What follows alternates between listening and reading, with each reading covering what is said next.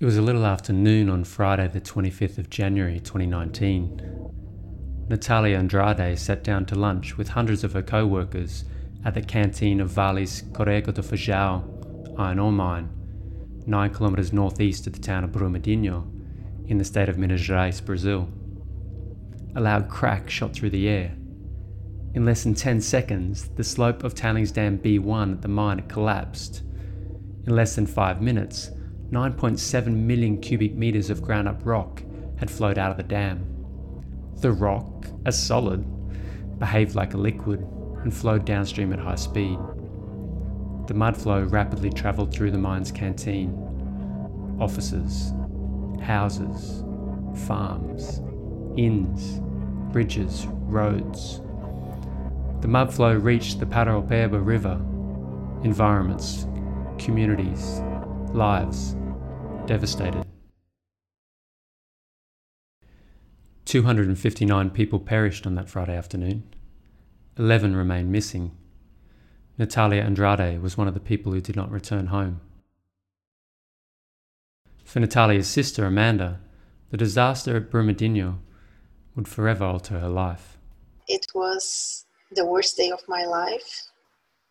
I turned on my TV and I saw those images and I saw all that mud and the firemen working there, and all the images of Mariana came back to my mind, and I just couldn't believe that was happening in my own hometown, because when something like that happens, you always think it's going to be somewhere so far away and it's not going to happen to you until it does happen to you. It was just the worst feeling I could think of. My sister worked at Vale. She worked in the administrative sector, and the time of the burst was around lunchtime, so that she was having lunch. She had called my mom 15 minutes before the rupture. They had spoken. Everybody was just so scared and afraid. The first news we got was that my sister had been rescued. So for the next day or so, we were really anxious, trying to find out where she was, if she was taken to a hospital. Everybody was going crazy around town trying to find information. Over 300 people were missing at the time. There were lists of names and everything was so confusing. We didn't know what to do. We weren't sure of what had happened to my sister. I think 2 or 3 days after it happened, we still hadn't found her in any of the hospitals or in any of the lists. She hadn't come back, and we started to feel like maybe the worst had happened. And someone who was able to escape from the cafeteria came to my family's house and told us that he had actually seen my sister there just before the dam collapsed. So we were more sure then that she hadn't survived. And we got the final confirmation when they found her body about a week after. She was the oldest sister, and she was a very wise, determined, goal-oriented person. Since she was young, she had fought for the things she wanted in her life, for her career. And she worked so hard. She worked long hours. She used to bring work home and work even on weekends. You know, she was really hardworking, very honest person. And she was very charitable. She liked to help other people. Today on the Mineral Governance Podcast, we look at the issue of tailings facility failures. My name is Daniel Franks, and I'm a professor at the University of Queensland's Sustainable Minerals Institute. I'm working with the United Nations Environment Programme to support the implementation of the United Nations Environment Assembly Resolution on Mineral Resource Governance. This is the second in a series of podcasts designed to accompany the regional consultative meetings of the resolution. Today, we hear from some of the key figures behind recent tailings reform efforts, as well as from the people on the ground who live the legacy of our past values. A reminder from our first podcast that we would like to encourage you to make your voice heard as part of the UNEA Mineral Resource Governance consultation process. We have a dedicated webpage on the Green Growth Knowledge platform where you can find out more and get involved. Tailings. It's the ground-up waste rock left over after mineral processing, and it has long been a major environmental and safety challenge for the industry. In 1556, Georgius Agricola wrote a famous treatise on mining. In it he wrote, "The strongest argument of the detractors is that the fields are devastated by mining operations. When the ores are washed, the water which has been used poisons the brooks and streams." Each year, the production of minerals, mainly metals, produces 8.5 billion tonnes of tailings waste. That's more than 1 tonne per person per year. The vast majority of this crushed rock is stored in a dam. There are around 3,250 active tailings dams in the world.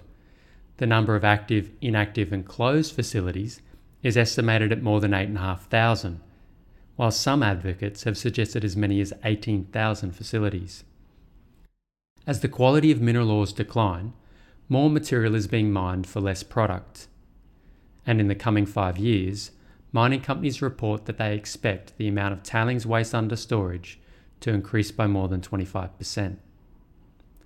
The disaster at Brumadinho shortly followed 2 other high-profile tailings facility failures, one at the Fundão tailings facility in Brazil in 2015, often known as the Mariana or the Samarco Dam disaster, and the other at Mount Polley tailings facility in Canada in 2014. Over the past century, there have been hundreds of others, with a cumulative loss of almost 3,000 lives and the release of more than 270 million cubic metres of waste into the environment. That's more than 100,000 Olympic-sized swimming pools. The human, environmental and financial costs of each tailings facility failure are unique, but they are typically huge. Immediately after the Brumadinho collapse, and faced with another disaster, investors were quick to respond. Adam Matthews is the Director for Ethics and Engagement for the Church of England Pensions Board. It was obvious from the moment you started seeing the reports coming in from Brumadinho, this something quite horrific had happened. And for us as a fund, just saying, right, this just can't carry on. These disasters are happening on a regularity and they're not being addressed.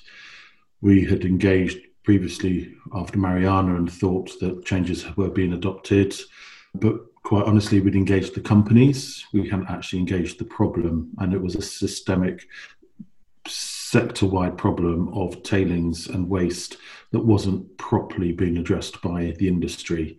There was good practice, but really, as an issue, it wasn't being properly tackled. And so that, for us, meant that we wanted to look to those partners that we respect and that we know sort of a similar mind on these things, such as the Swedish Council of Ethics and APG in the Netherlands and others. And we just started talking with each other that, right, we're going to intervene and we want to see change. And so that really started a series of interventions. The first we did once the 2-day mourning period had concluded in Brazil. We made a public call together with the Swedish Council of Ethics, and that really has set off a whole process which I think as investors we're engaging in a way we've never engaged before, but with a clear determination that this thing can't happen again. John Houchen is the Secretary General of the Council on Ethics for the Swedish National Pension Funds. The Mariana accident was actually a very big thing in Sweden. It was a big issue because it was probably the biggest environmental accident in the Southern Hemisphere ever. And it actually received a lot of media attention in Swedish media. And we engaged very extensively with both Vale and BHP, who co-owned the joint venture Samarco. And we'd been very public on the expectations regarding the follow-up on Mariana from many of the stakeholders that are engaged around the Council on Ethics. The Brumadinho accident was a very big disappointment. This time investors took a more systematic approach. John and Adam pulled together a group of 112 institutional investors representing $14 trillion in assets under management to form the Investor Mining and Tailings Safety Initiative. The first task was to get a handle on the problem. Stephen Barry is the Deputy Director for Ethics and Engagement at the Church of England Pensions Board.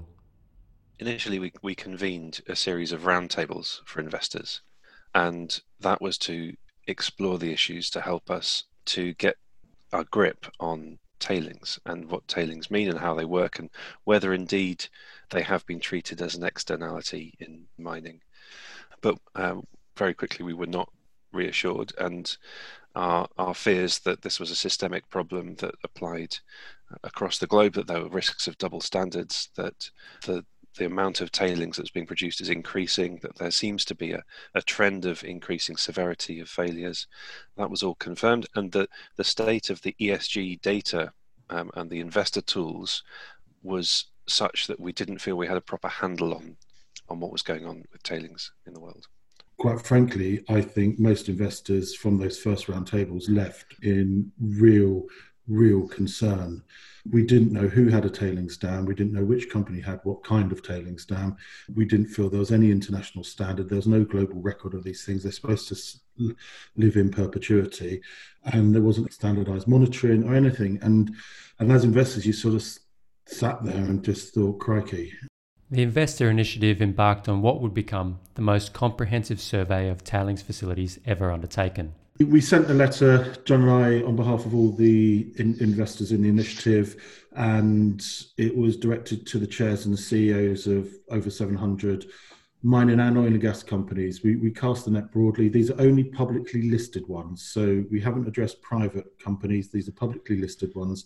But we thought, let's start by getting an understanding of who has which tailings facility to what kind of standard of operation, etc. And we wanted them within 45 days to put it on their website and verify it. 727 companies were contacted. 83% of the industry by market capitalisation responded, including 45 of the 50 largest mining companies. New data was revealed on 1,743 unique tailings facilities, representing an average of 30% of global mineral commodity production. More than 10% of the facilities were reported to have notable stability concerns at some point in their history. Upstream, hybrid, and centerline type facilities showed an even higher percentage of stability issues. There are alternatives to conventional tailings facilities, where tailings are dewatered into a more stable form or stored in disused mine pits. These methods pose much lower geotechnical and geochemical risk, as well as lower consequence. The disclosures revealed that the use of in-pit storage is on the rise, but dewatered or so-called dry stack tailings have hovered between 4 to 6% of new facilities since the 1980s. This is largely due to their higher cost and constraints on their ability to handle large mineral production levels.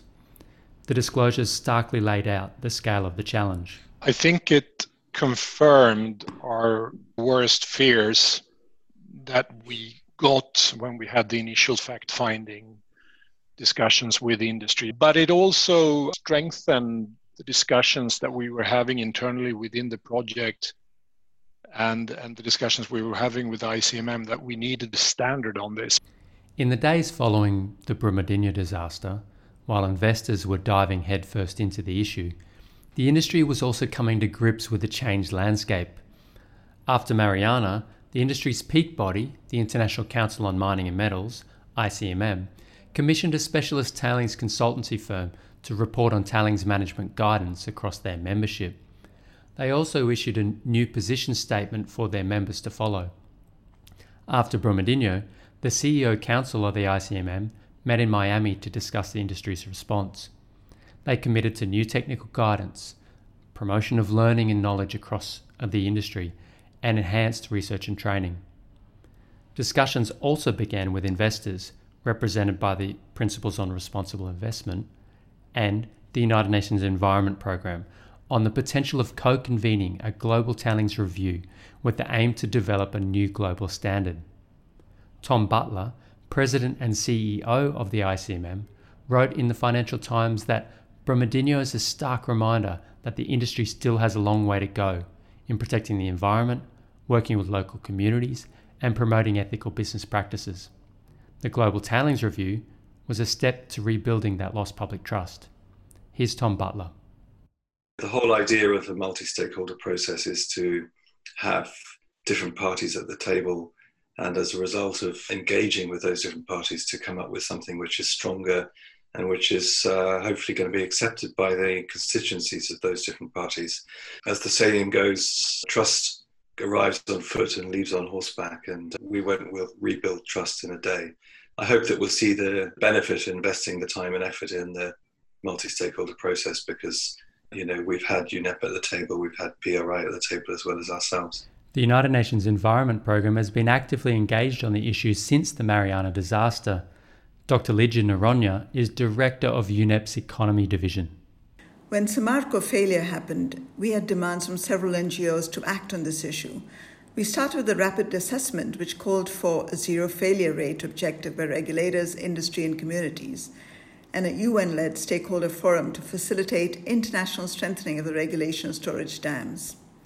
A subsequent meeting at UNEA 3, when this first report was launched, a minister said very coherently, "Industry sees dam failures as accidents. For us, it is a tragedy." That neatly, in a way, summed up to us the differences in stakeholder perspectives on this issue. Professor Elaine Baker is a director at UNEP Grid Arundel. She was one of the authors of the UNEP Rapid Assessment that was conducted after the Mariana disaster. Now, rapid response assessments are a report series that UNEP does to look at critical issues, and they're generally focused on a broad overview of the problem and providing recommendations for policymakers. So we did the rapid response assessment. It's called Mine Tailings Storage, Safety is No Accident. In doing that, we got together a group of academics from around the world, mining engineers, NGOs, and also representatives from ICMM. And we put together the report. And in some ways, a difficult process, because there was a lot of disagreement amongst the authors about the focus that we should have, and especially on the recommendations.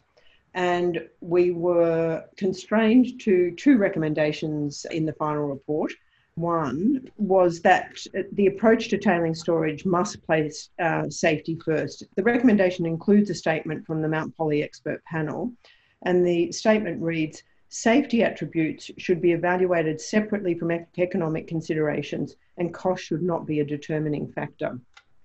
So that was the first recommendation. And then the second recommendation was to establish a UN stakeholder forum to facilitate international strengthening of tailings dam regulation.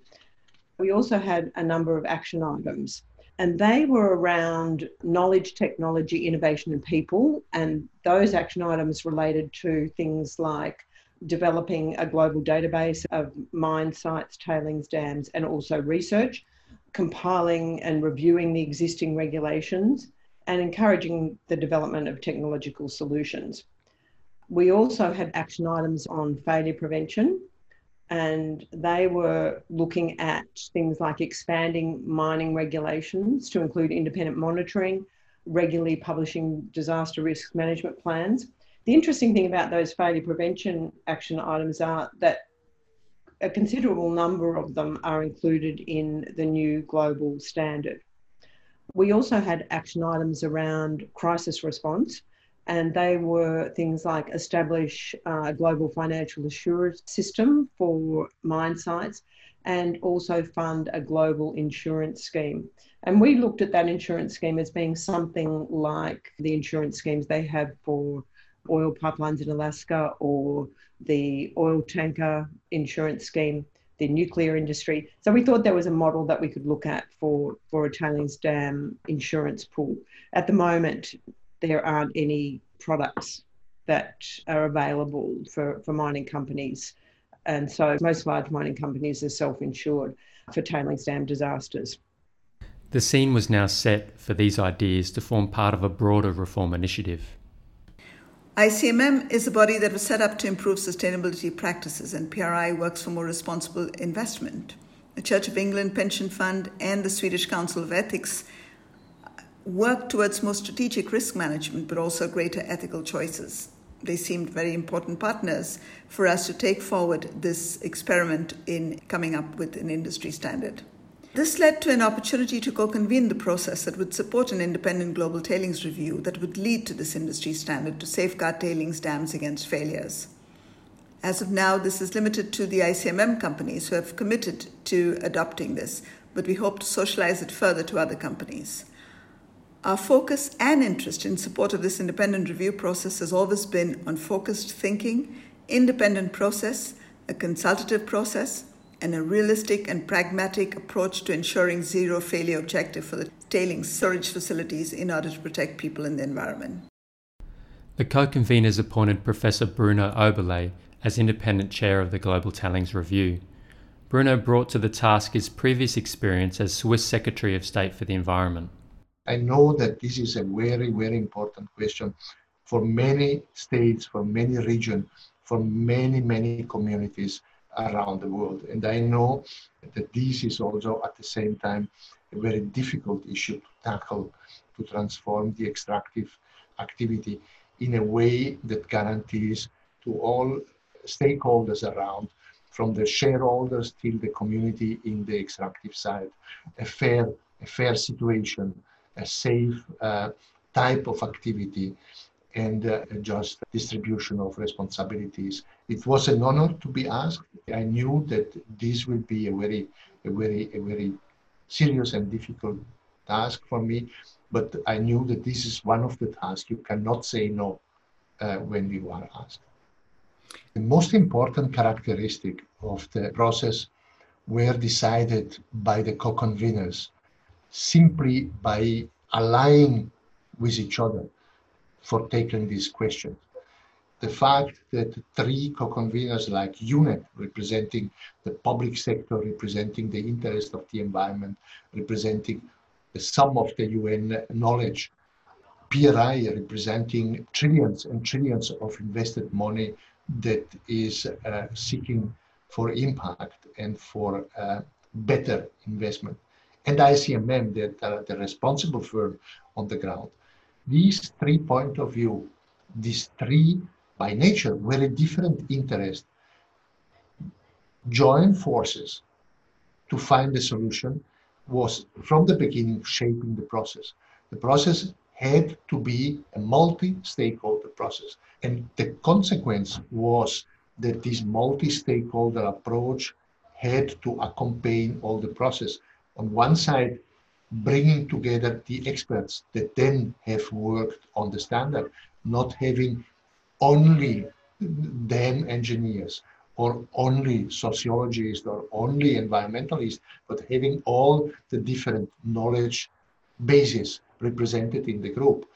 Then through the process, after having produced the first draft of the standard, making sure that we engage with reality, that we engage with the world, that we have a consultation phase on the first draft to let that multiplicity of interest coming and confront what we meant at that moment to be a good solution. And of course, till the end of the process, when after the consultation, the expert had revised the standard, making sure that the three co-conveners discuss with each other, negotiate their specific issues with each other before finally endorsing the standard. After an 18-month process, the Global Industry Tailings Management Standard was agreed to by the co-conveners in late June of 2020. It will be released to the public shortly. Tom Butler reflects on the potential of the standard. I don't think we'll ever be able to say that this tailing standard or any other tailing standard will 100% prevent tailings incidents. What we're trying to do here is to minimize risk, get it down to the absolute lowest possible level. There'll always be human error. There'll always be things that we don't get right as human beings, but the aim is to get it down as much as possible. And I think it's done a good job. I think it is a step forward and a step change in terms of the content. It takes a very integrated approach. Through this integrated approach, takes a look at environmental, socioeconomic and technical considerations in a way that has not been done before, and embeds these considerations within an integrated knowledge base, which is to be maintained and used in decision making throughout the life cycle of the tailings facility all the way through to closure. And it contains numerous requirements for independent oversight, raises the bar in terms of transparency, disclosure and governance. And it's also global. So for the first time, we have a global standard ICMM is about a third of the industry, 650 sites roughly. For the first time, you're going to have a global way of comparing like for like in terms of consequence classification. Investors, community, governments, all stakeholders will be able to look at these disclosures and understand when someone's talking about extreme risk classification tailings facility in Australia and in Brazil, understand that these things are comparable and that the terminology applies around the world. And I think that will help prioritize operations and focus of operators, and help investors and other financiers make informed decisions, help government make informed decisions, and ultimately drive improved performance. Adam Matthews and John Houchen from the Investor Mining and Tailings Safety Initiative believe the standard is just one step and that all stakeholders can do more to advance the tailings reform agenda. There's a very important role here for investors, banks, insurers to drive the standard. We're very keen that there's an independent institute that can be established to really implement it at the technical level. But we're also quite clear that we have further interventions to make. We will be looking at how to align our disclosure request of companies to supporting the standard, and equally potentially going further. Additionally, we have made a call that there needs to be a 24/7 monitoring hub that basically can track all the highest risk tailing facilities in an independent unit that can utilise technology feeds from those tailing facilities and use satellite data, etc. And that's something that does need to be established. We can do it for maritime, we can do it for aviation, and those things move, and tailing facilities are notionally static objects. And ultimately, there needs to be some mechanism to remove tailings facilities. We know in some countries that process has started. There is a legacy to be addressed, and we shouldn't pretend otherwise. Some facilities are not going to be able to meet that standard, and therefore we need to have some mechanism to see those removed. There we think there's a very important role for governments, and we are talking to governments about that. And we think on the basis of the standard being published, that's the time to be able to really push that discussion with governments. Ultimately, we would like to see technology turbocharged so that you're not producing these great big facilities. And that nearly is, I think, a responsibility of industry to do that as quickly as possible, and to not just do it in a few companies that are large. It needs to be sector-wide shared technology solutions now, and there needs to be massive incentive. Again, with the standard, I think you really incentivize all that activity, because the cost, we can imagine, of implementing it is going to be considerable. And I think the cost equations on tailings waste is going to be incentivizing other kinds of solutions becoming much more rapidly sought. We need everyone to engage on this issue, and that includes governments as well. And our hope is that this standard and the process that we're running together with UNEP and with the ICMM will energize that process and put this topic where it belongs to be, and it needs to be seriously addressed by many, many governments. So let's hope that we get proper energy, proper resources, we get the right specialists. We will need to educate people on this topic, not only in the short term, but in the long term as well. And that we're going to need schools, universities, etc., to focus on this. So they have an important role to play. The real test of the standard is the extent to which it drives innovation and challenges the status quo, because the list of devastating tailings incidents is just far too long. Our responsibility is to hear the voices of the survivors and to be guided by the example of their strength. Amanda Andrade shares her reactions to the new standard. I could see that effort had been put in place to act, and in response to Brumadinho and to Mariana, and to make the whole sector look at what happened and hopefully pursue changes. Everywhere you go in Brumadinho, it's easy to find someone who had a huge loss. For example, I'm a teacher. I'm currently teaching in a school. I teach 9 classes, and I have 13 students who became orphans due to Vale. When you look at people, it's not the same. It's not the same. Even when you go to the supermarket or you go to the bank, doing daily things, it's not the same anymore. As people look differently at you because they know you lost someone, and you look at them the same way because you know they lost someone. Everybody is affected and interconnected in this. It's impossible to forget and to move on. My biggest concern and reason that motivates me to always speak about these painful things is that I don't want this to happen ever again to any other family. I think it's so important to highlight the consequences of a failure such as this, to pressure the whole sector for changes when it comes to these tailings, because they're very dangerous. I see them like bombs that could explode at any second and cause so much damage and so much destruction. I'm not sure if this issue is taken care of with the diligence it needs, not just in Vale, but all the other companies that also have this type of tailing dams. They're so dangerous.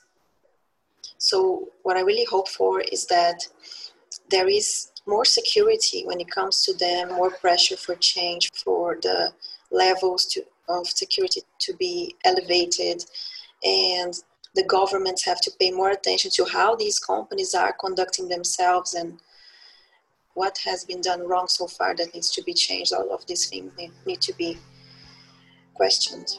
The governments really have to pay attention to these things and not allow for destruction, for human loss, for environmental loss, because these are losses that can never be restored. Money, you can find other ways to produce it, but life, you can never bring back.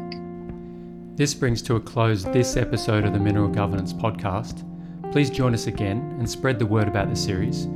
A reminder to share your views of mineral resource governance with a short 2 to 3 minute video. Post your videos on social media using the hashtag UNEA, hashtag MRG resolution, and send them to us at unea.mrg@ggkp.org. That's unea.mrg@ggkp.org. The best submissions will be shared as part of the consultation process of the UNEA resolution.